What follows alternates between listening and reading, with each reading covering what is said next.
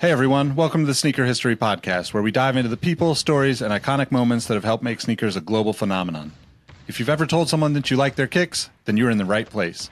Before we lace up this episode, here's a little teaser for you. Stick around to the end of each episode for the last shot question. It's a chance to test your sneaker knowledge and engage with our community. I've also recently started a newsletter to share my knowledge from nearly 2 decades of experience working in the footwear industry. You can find the link to that below or go to sneakerhistory.com/newsletter for a weekly deep dive into the biggest topics in the sneaker business.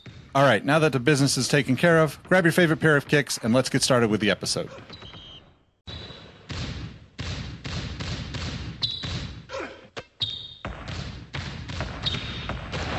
Jordan trying to shake off Starks. Oh, what a move! LeBron James with no regard for human life. Final seconds. Bryant for the win. Iverson against Gill. The crowd on its feet.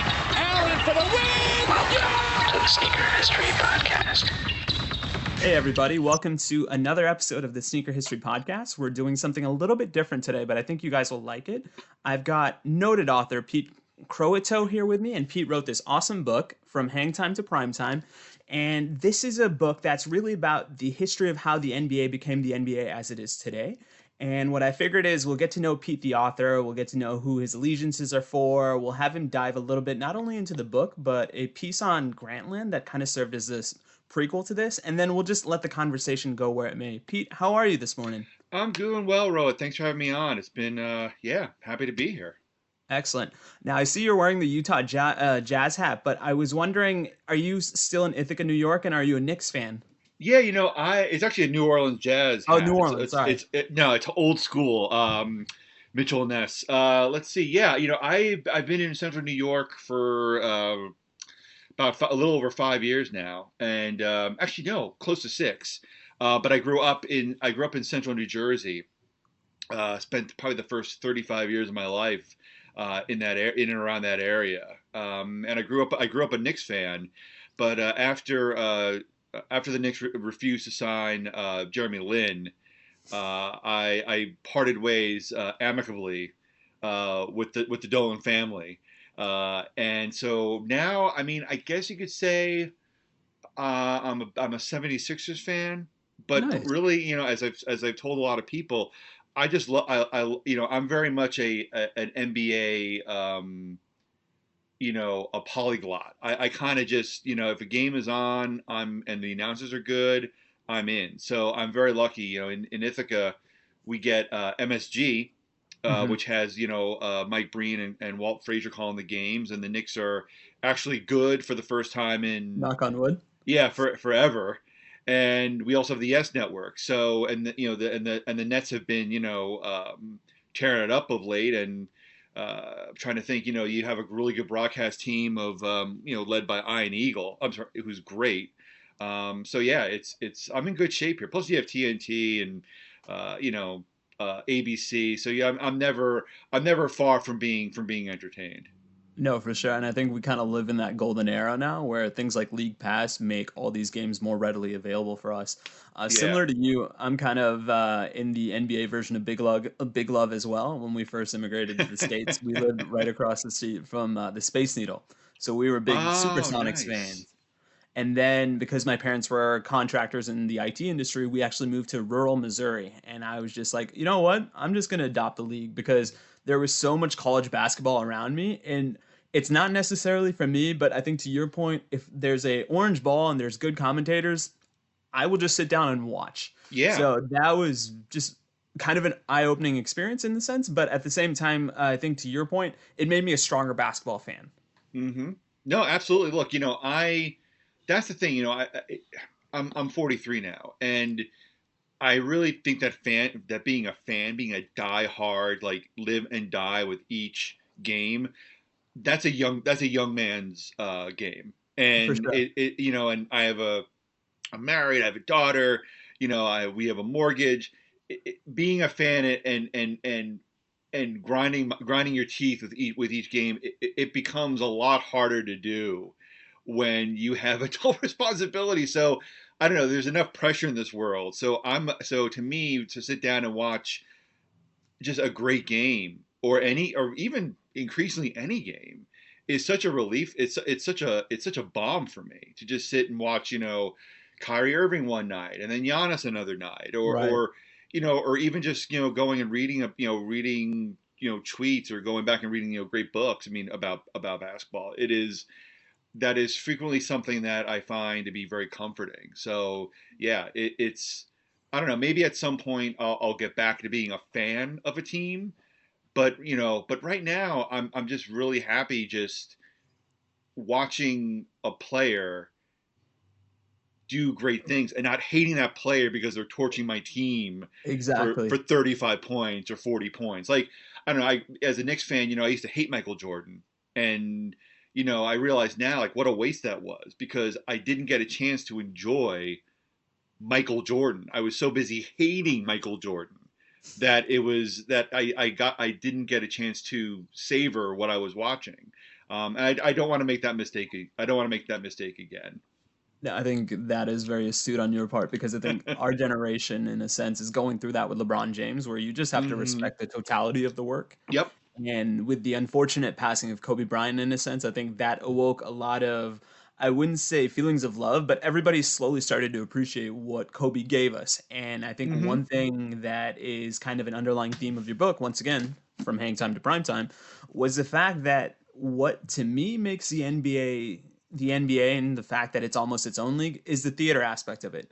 I've had this conversation many times with people, and I'm sure you have as well. The one advantage the NBA always seems to have over its competitors, at least domestically, is the fact that it's the only major American sports league that there's no covering of the face of the players. So you're getting that theater component to it. Yeah. And I think as an audience member, to your point, there is something a little bit extra of watching, let's say, an awesome Kyrie handle or a sick layup, and then he snarls afterward, and you can almost see that as an amplification of the point he wanted to make, where he's just like, I'm that damn good, I'm fucking awesome, and here's just me letting you know how great I am. So yeah, that is just fascinating to me, and that's why I think I keep coming back to the sport as well.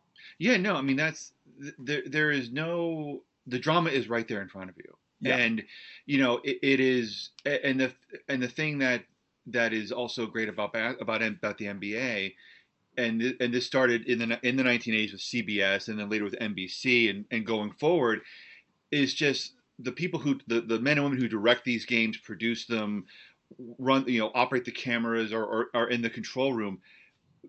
They treat these games like they're theater. There are close-ups. There are, the camera doesn't just stay in one spot. It is a game where you can grow very connected to these players.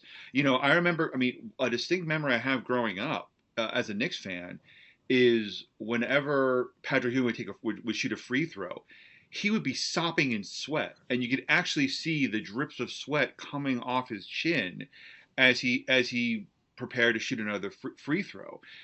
And that sounds like maybe something that's disgusting, but to me, that just shows that just shows you just how connected we are to these players, and as I said before about Kyrie and James Harden, all these players that I think one reason why we're so connected to them is that we get to see them. We see them. We see their faces. We see their body language. They're not covered, as you said. They're not covered in pads or like in baseball. They're not sitting down 80% of the time. So, to me, the NBA is the reason why it translates so well to television.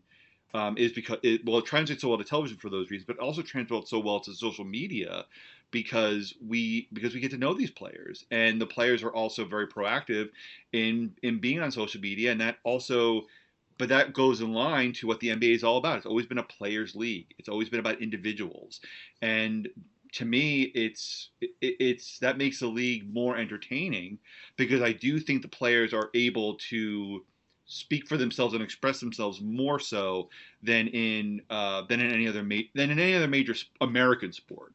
Right.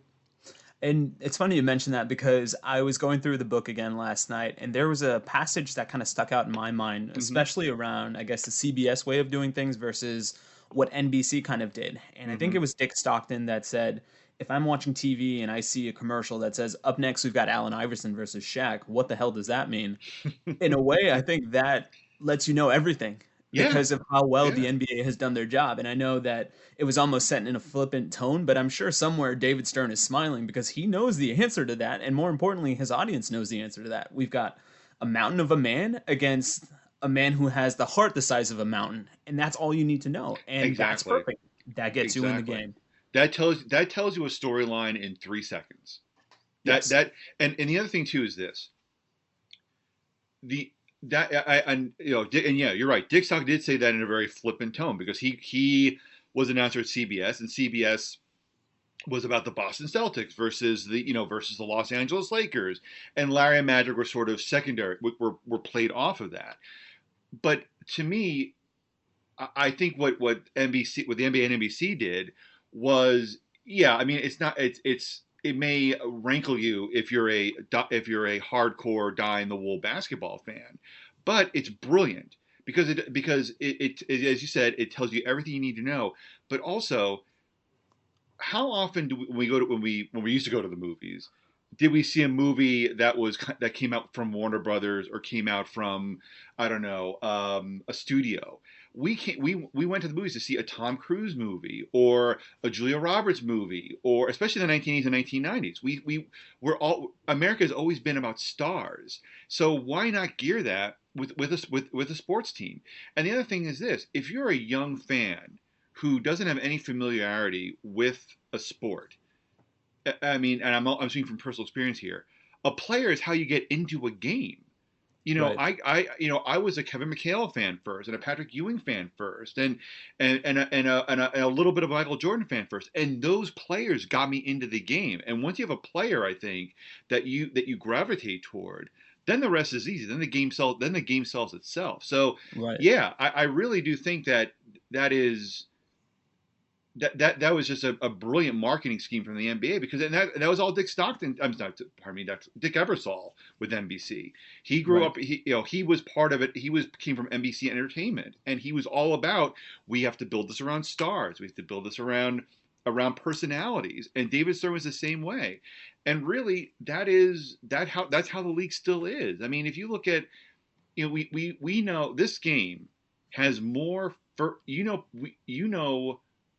all the stars in the NBA for the most part. We know them on a first name basis or by their nicknames. Kyrie. If I say Kyrie and you're a basketball fan, it's Kyrie Irving. The same way if I say Giannis, who I'm talking about. There's no is it Giannis Johnson or Giannis? I think it might be Giannis Jenkins who owes me $12 from 4th grade. Yeah, there's one Giannis, and that's the beauty of this game is that there's that familiarity. And the other thing too is this: basketball is still going to be a team game. You're still going to have 10 players on the court. You're still going to have the ball move around. But again, so if you're an old school basketball fan, or if you're a traditional basketball fan, there's still that stuff for you.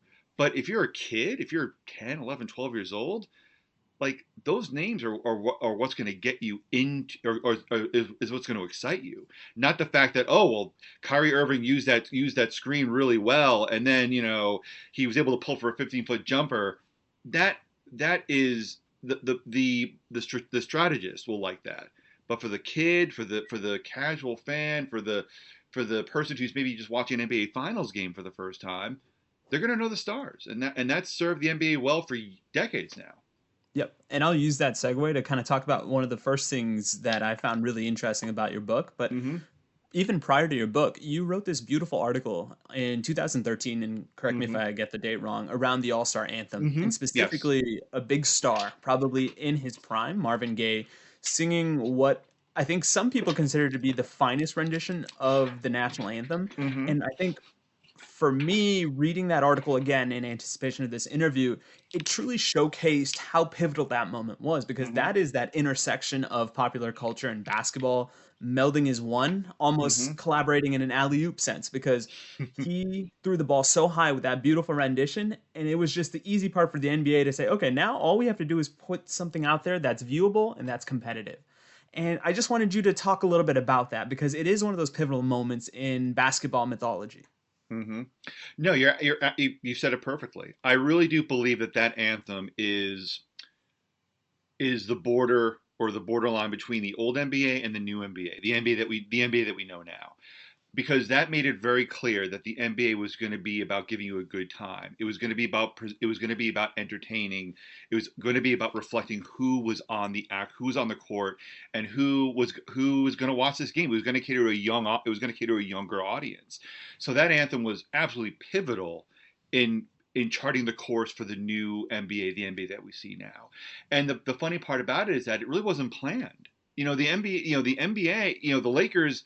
the Lakers wanted Lionel Richie, and Lon Rosen, who's the director of promotions for the Lakers, called the NBA office and said, told the NBA, oh yeah, we're going to get Lionel Richie. And Lionel Richie at the time was a big star, and the person who answered the phone at the NBA said, who's Lionel Richie? Who's that? So with that out of the way, the Lakers went with Marvin Gaye, who was not only a Motown legend, but he was somebody who was back in the limelight because of Sexual Healing, which was a big hit in '83 around the time of the anthem. So yeah, so and also the Lakers, the NBA didn't really have any idea what Marvin Gaye was going to do. He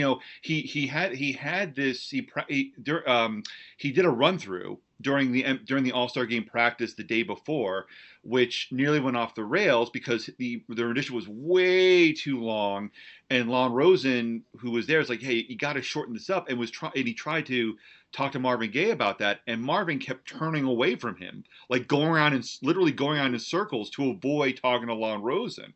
So there was a lot of doubt as to how this is going to happen. And then Marvin Gaye takes his sweet ass time getting to the Forum, shows up 5 minutes before the anthem. So there was a lot of question marks about this, and there was when it happened, there were a lot of naysayers. But if you look at the naysayers, it was people that were older, white, middle-aged. Like if you look at the funny thing to do is to go on newspapers.com and look at the reaction from the sports columnists from back in the day, and inevitably it's all guys that like look like me or look like my dad, and they're just like, oh, this is terrible. But it was the sign of something new, and it was exciting, and it got people talking in a good way, and that's what the NBA needed. And the NBA rode that energy and just took it to the next level. And it also, of course, helped immensely that hip hop was starting to gain traction, and rap is becoming this new musical genre that's emerging. So it was a perfect storm, and the NBA had the common sense to be like, you know what, we're gonna ride this. Like, this is exactly what we want. We want to cater to a hipper audience, a younger audience, and we want this to be fun. This wasn't like baseball. This wasn't like football. It was something completely different. And here we are, for 38 years later, and this is nothing has really changed. It's amazing. Yeah. Not at all. And to your point, this is a young person's league. It's evident in the promotion. It's evident in the marketing. It's evident in how they brand stars. And it was also interesting to me, kind of going back through the article, two passages that you wrote really stuck out with me. One was the quote that Pat Riley had, where he goes, when Marvin Gaye took off, I morphed into an American. And that to me is saying something, because Pat Riley is the Don. He's the Godfather. He never met a corporate pitch that he hasn't disliked. And for him to say, I felt so strongly to convert to the ties of patriotism because of how awesome, how much of a heat check that national anthem was really probably the lasting legacy.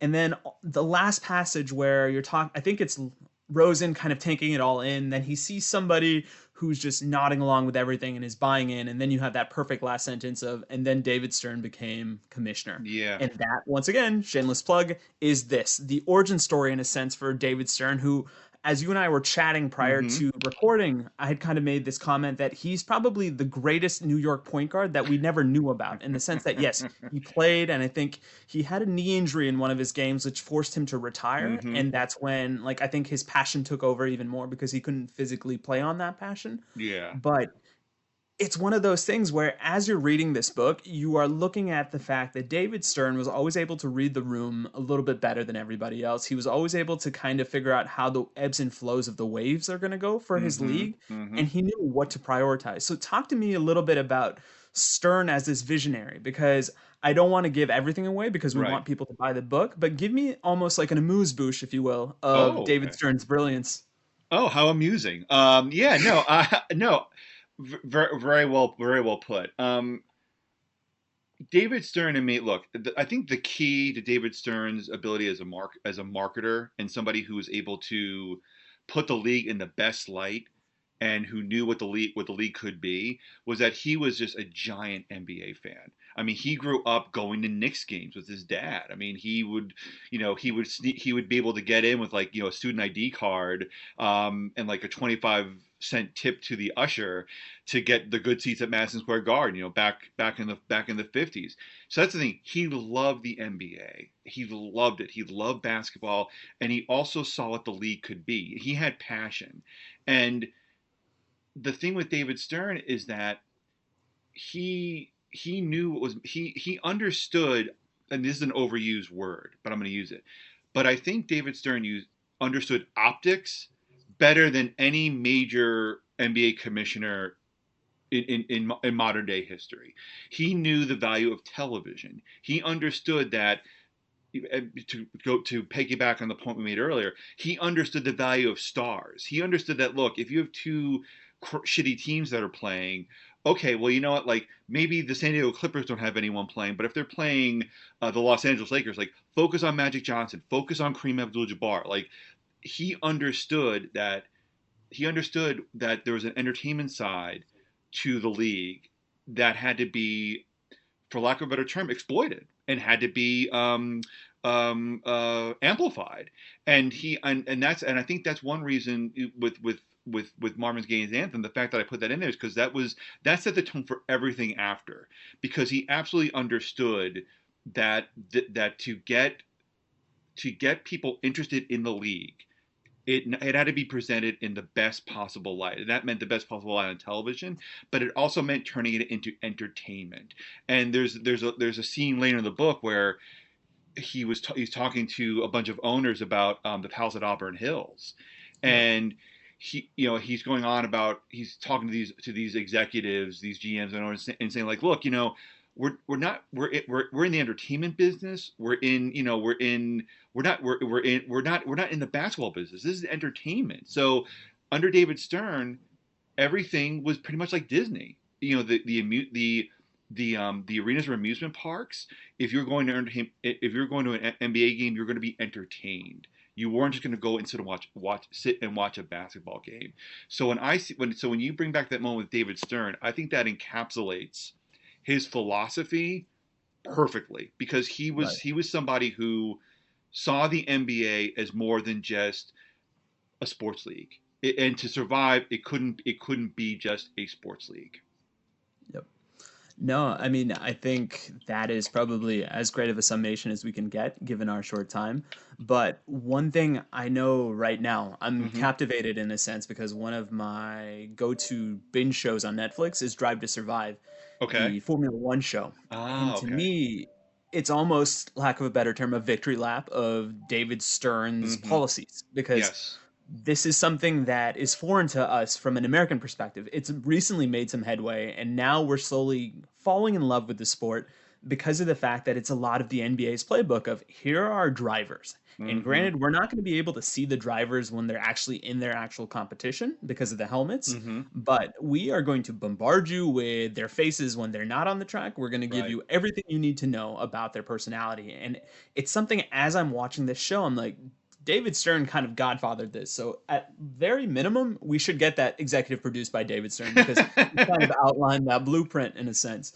But the other thing I think will be David Stern's legacy is this. Prior to Stern kind of coming to the forefront, we had Magic and Bird. And I think David Stern became the commissioner of the NBA in February of 1984. And I believe Jordan got drafted a couple months later.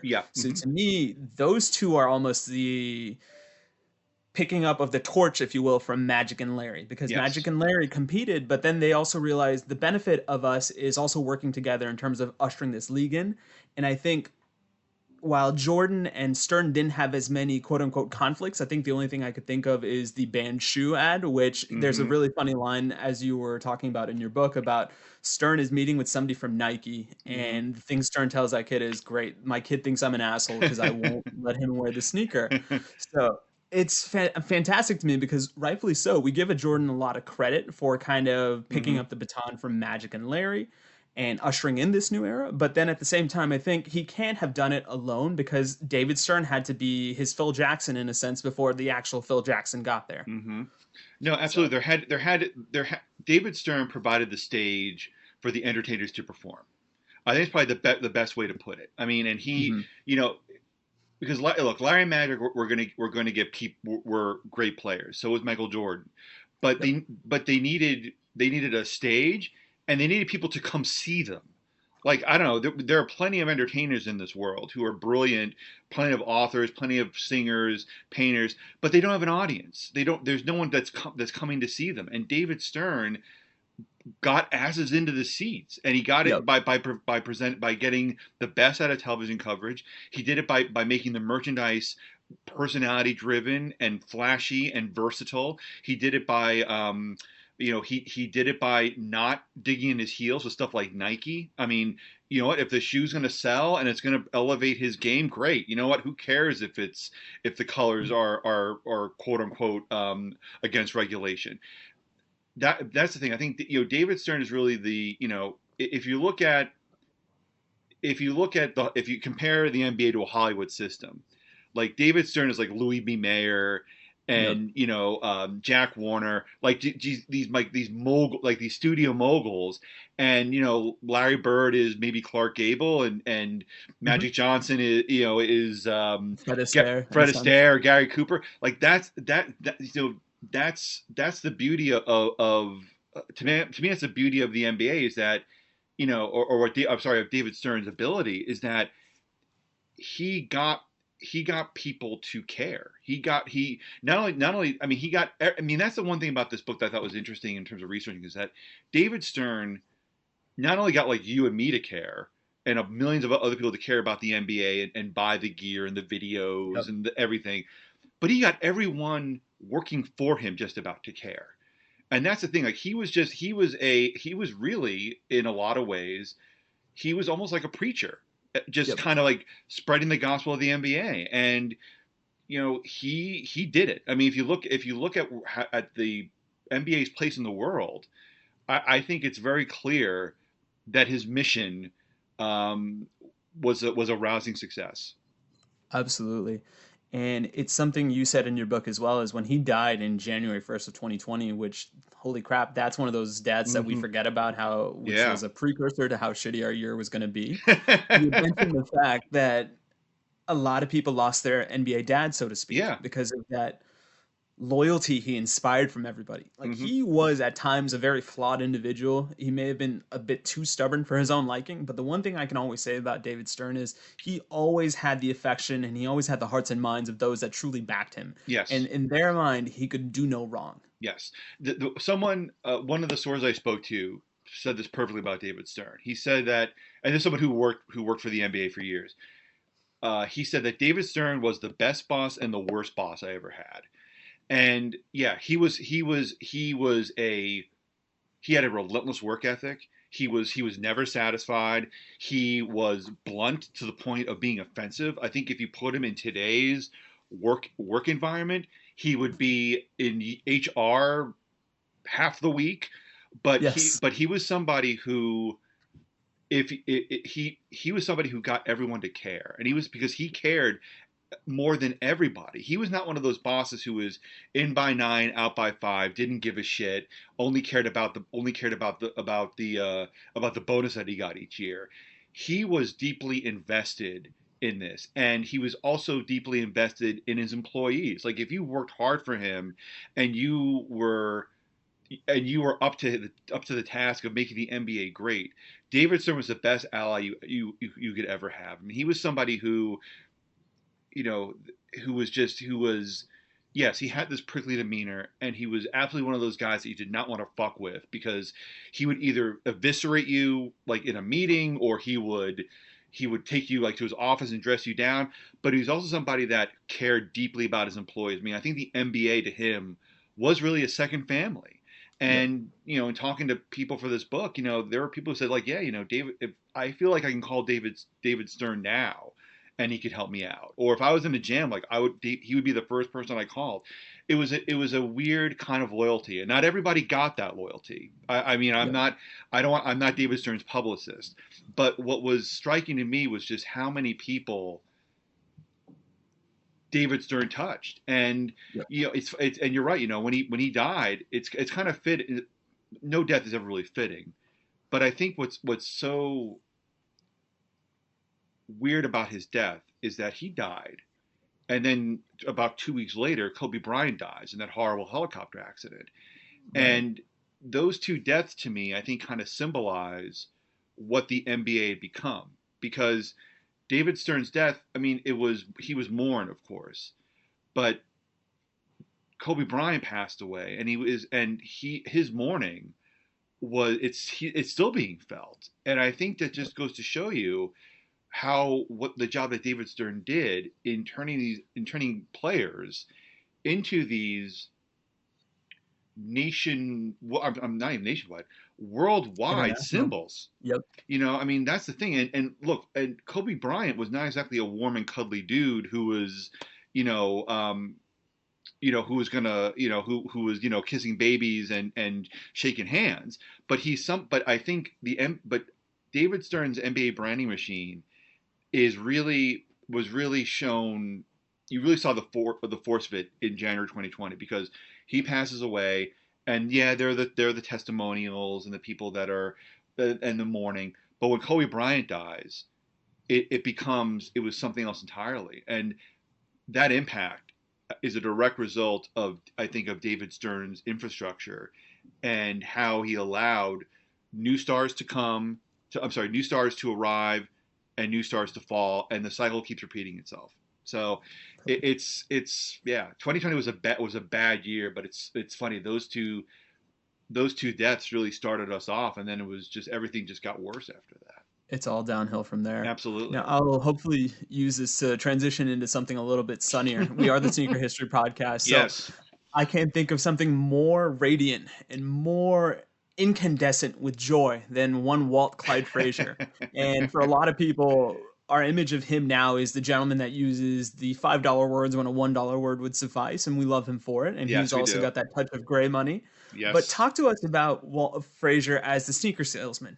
Right. No, I love Walt, and it's funny. Even in the interview, he was the same way. I mean, the guy is the guy's ebullient, and that's one of the fun things about this book was like, the Walt Frazier I'm talking to is pretty much the one that's trading barbs with Mike Breen. No, Walt Frazier is I think an overlooked figure in basketball sneaker history, because he was really the first NBA player to have his own major shoe deal. And the thing about what's great about Walt is that those Cloud Pumas, and I have a reissue pair up in my bedroom. I didn't do well in the color scheme. It's yellow on turquoise, so they're not great. But anyway, I'll make up for that. Oh, no. I feel like there's nothing more indicative of Walt Frazier than exactly. Yeah, but I'm not Walt Frazier, so I don't pull them off. You're good. But anyway, but what was great about those shoes is that, I mean, they had such crossover appeal, because not only were they being worn on the court, but they were fashion statements. And as time went on, the hip hop community was wearing them. They were being worn by the b-boys and the break dancers and this sort of new non-basketball clientele. And so like the shoes kind of had a rebirth. They went from being something that was not just something you would wear on a basketball court. It wasn't just a Chuck Taylor All-Star. And another shoe that was like that had this crossover appeal, and is still sort of, I think, revered by sneakerheads, are the Jabars. Because the Jabars, were I think Bobito Garcia in his great book on Where'd You Get Those cites the Jabars as being sort of the first Adidas shoe that was loved by the hip hop community.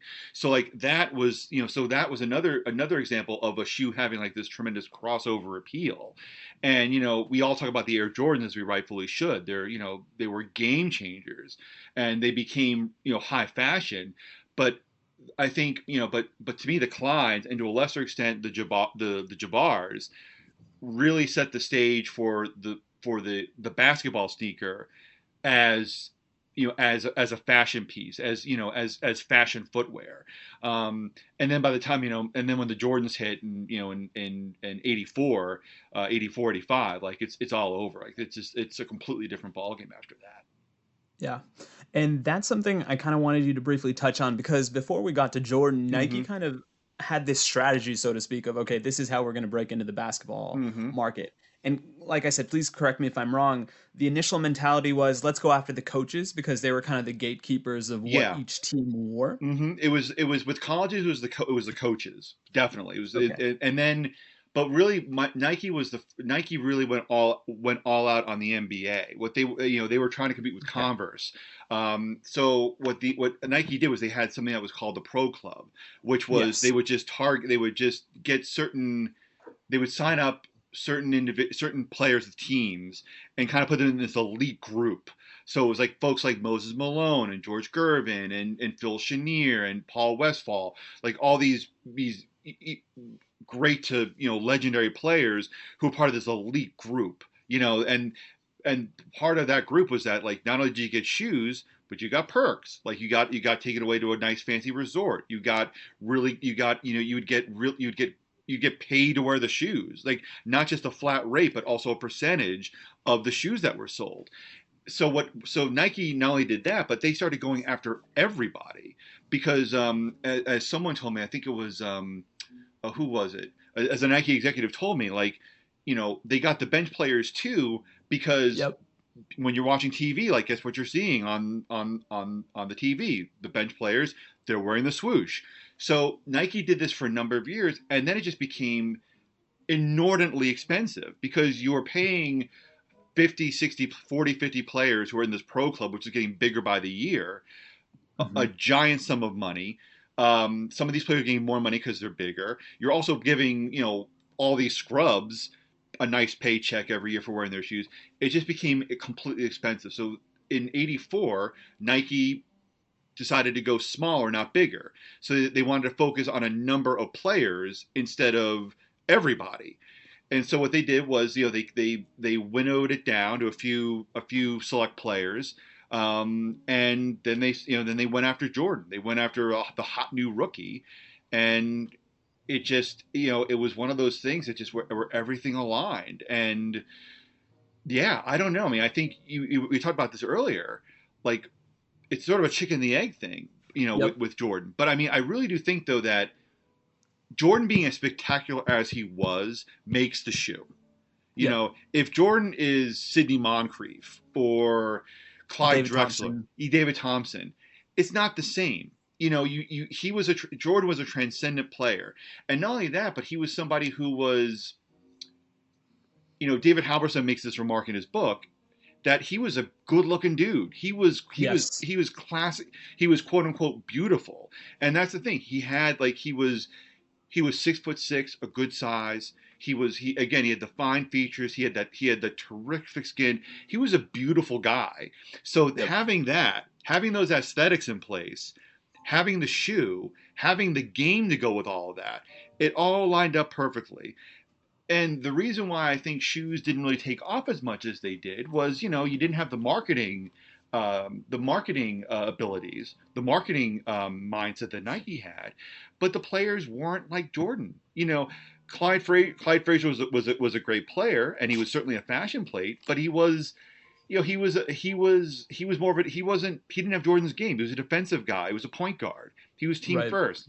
Kareem Abdul-Jabbar, he's 7'1", 7'2". It's hard to imagine yourself as a big dude, shooting a hook shot from 9 feet high.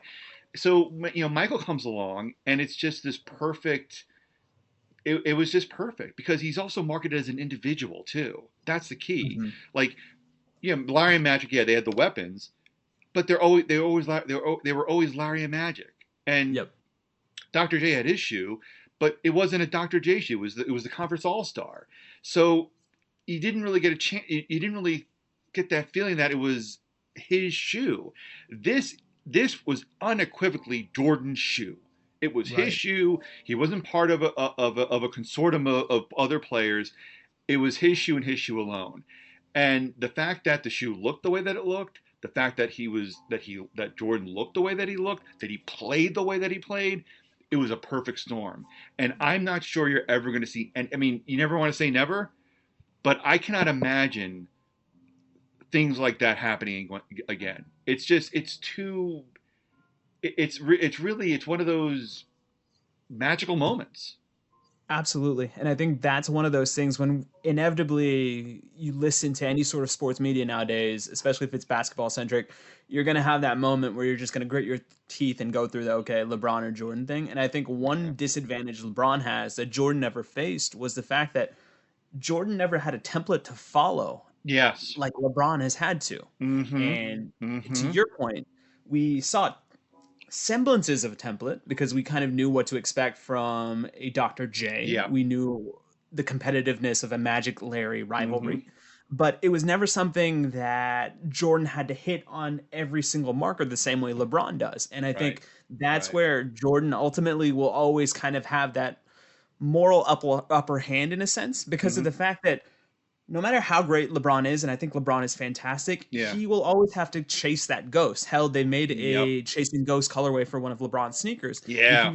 Even he's acknowledging that. But that's where I think the Jordan argument will cause him to win until LeBron gets 6 titles, and then you start having the nuances of the conversation. Yeah. But that'll be for another podcast for another day. No, the key. I'm sorry. Go ahead. Go ahead. No, please. Yeah. The key too with and this is in the book too. The key with Jordan is that Jordan was a clean slate. Yes. Jordan never really said anything political. He wasn't advocating for social change.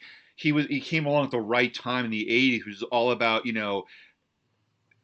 the Alex P. Keaton era in a sense. It was ripple-free imagery. And with LeBron James, one reason why I love LeBron James is that he is such an advocate, is that he is someone who identifies himself as not just a basketball player, but as a black man in America, and he's someone who sees himself as that, and addresses those concerns. And Michael Jordan never did that. Michael Jordan was really apolitical, and he was somebody who didn't have that agenda. And I think there's another thing too, is that Michael Jordan was all about basketball. And with LeBron James, yes, he's a wonderful basketball player, and he's a top 10 all-time talent. I'm not gonna. So anyone who's listening, I'm Team LeBron as a ball player. Yep. But we're seeing. But I think with LeBron, we know who he is as a person. We know what he cares about. We know what angers him, what drives him beyond the basketball court. Michael Jordan never gave us that problem. So you could assign anything you wanted to Michael Jordan. And, you could be, you could be, I think of, the typical, 50-year-old male with a beer in his hand on an easy chair. That guy could say that Michael Jordan's a hell of a basketball player. I don't think that you're not going to see that with LeBron James. Yes.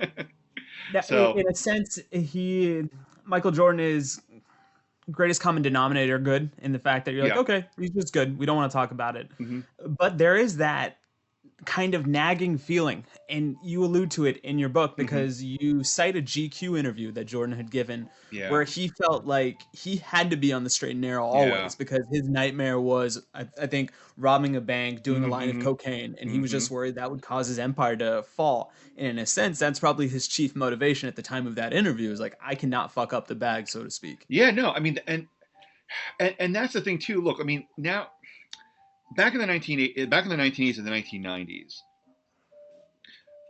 being an outspoken athlete was really something that had fallen out of favor, and it was also something that could end a career. So that's a legitimate. So yeah, I mean, people blast Michael Jordan for being like, well, he wasn't political enough, or he wasn't this. But it's like, well, he had a lot to lose. And it's not like now where if you are outspoken, there, I never want to say there's not a consequence, but the consequences aren't nearly as grave as they would have been in 1988 or 1989 or 1990. I mean, he very well could have been one of those players where, he could have been just out of the league because, like, well, this is too hot for us to handle. And, Yep. he had, and that's the thing, at that time, and you alluded to this earlier, this is all new. So there was no, Dr. J never had this kind of celebrity, had this kind of fandom. This is all new. This is all new. And for us to play Monday morning quarterback 30 years later, like, well, I would have done this or I would have said that. You don't know. Like, no, it was all new and it was all coming at him. And the fact that he handled it as a businessman and as somebody like who handled it in a way as to what could project the best image, that's a pretty shrewd play for someone in their 20s. I mean, because he could have let that all go to his head and fuck shit up, but like he kept it on the straight and narrow, and you know what? It worked. I mean, he came out of it. I think he came out of it pretty okay. Yep. Yes, he did. No. And I was going to say this. So we touched on sneakers, which was kind of at its pomp and circumstance in the 80s. Yeah. Before we go, I would love to get your thoughts because, once again, you wrote this great book, From Hang Time to Prime Time. Yeah, that's the shameless Mick Foley fan in me that I'm just going to give you a shameless plug every 5 minutes if I can. Talk to me about how you think David Stern would view something like NBA Twitter or NBA Top Shot, because I think, once again, going into your theme of the NBA always does new better than any other league. I think those are the two things that have almost become extensions of his legacy, because now the NBA is probably as much of a second screen experience as any sport because of the personalities that don't even have any sort of professional affiliation with the game. It's bloggers, it's funny people online that seem to care more about this sport than any other. Yeah. And then also this Top Shot thing, which you and I touched on briefly in our pre-recording meeting, and how it's kind of become the evolutionary trading card. I honestly, here's the thing. As time went on, I talked to people about this for the book. David Stern hardened a little bit. He wasn't as prescient as he was back in the 80s, and that, I think that's just a byproduct of getting older. You do something for 30 years. Yep. You're gonna go with the familiar. You get fixed. Yeah, but I do think that David Stern, if he had surrounded himself with the right people, and he always did that, I think he would have come around to both of those things. I think he would have seen Twitter and he would have seen Top Shot as just, again, like he would have recognized them as like, okay, well, you know what, NBA Twitter, that's now what the newspaper journalists were in the 1980s, and then we have to like treat them as, we have to kind of give them what they want. We have to work with them, he would embrace that. And Top Shot's the same thing. I mean, the NBA was almost revolutionary in how it treated basketball and how it treated sporting cards. Going back, I'm dating myself here, but when Skybox came out, they were the first cards with computer graphics on them. That was a huge deal. It had a lot of buzz. They also did the cards internally, so the money went all to them. It wasn't like handled by Topps or it came right to them. I mean, they understood the cards could be marketing and could be used to to make them money. So I honestly think David Stern would have seen these two things, and maybe he would have been like, well, that's kind of weird, or that's odd, because I'm in my 70s now, and I don't get what these kids are doing. But I honestly think he would have noticed, like, oh yeah, this is just a spin on the journalists of the 1970s, and working with them, and Top Shot basically is what basketball cards were in the 1980s and 1990s. He would have adapted. I mean, I think David Stern, look, you don't last 30 years in anything if you're not adaptive. If you're not listening to people who can fill you in on things. And David Stern, I think David Stern would have come around. I mean, look, I always think about the dress code, like that. He did that, and that did a 180 on that. then the new ball, like in 2004, they introduced that new horrible ball that scratched fingers and paper cuts. Yeah. Yep. Eventually, he's like, yeah, that was a mistake. I think David Stern was somebody who, if he knew, if money was on the line, and again, optics were on the line, he would have ultimately made the right call. And so I think he would have been like, I don't get this, but you know what? Fuck it. Like, let's ride this out, and we can, we'll be better for partnering with these things and embracing these things at the end of the day.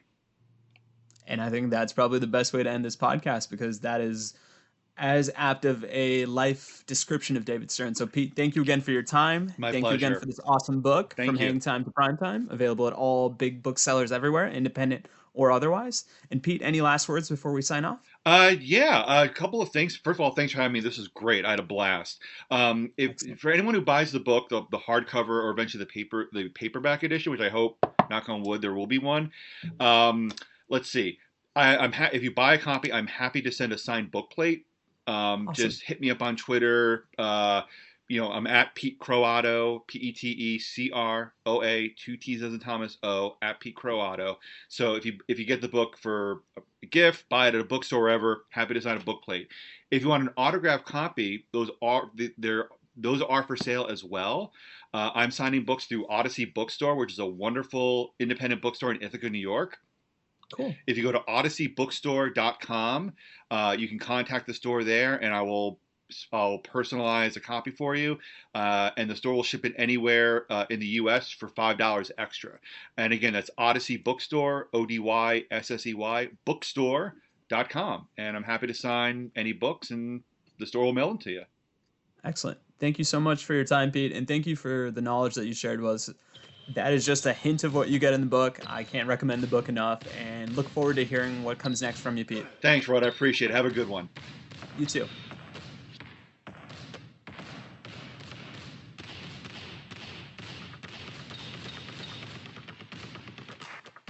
Hey y'all, Nick Engvall here. Before you take off, I want to thank you for listening to the Sneaker History Podcast. It really means a lot that you would spend a portion of your week hanging with us, and if there are any ways that we can improve the podcast for you, please leave us a review on iTunes. If you're looking for more content from the Sneaker History crew, head over to patreon.com/sneakerhistory and join us for as little as $5 a month. That also gets you access to our Discord group, which is a lot of fun.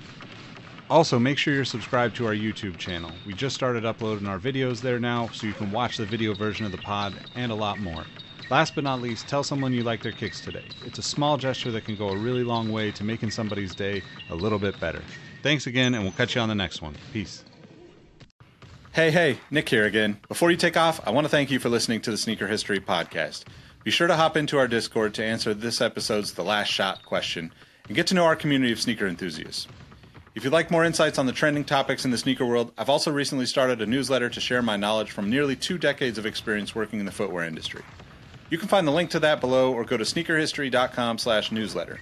And last but not least, tell someone you like their kicks today. You never know how far a simple compliment can take you, and we all know how good it feels to be on the receiving end of some appreciation. Thank you for all the support, and we will catch you on the next episode. Peace.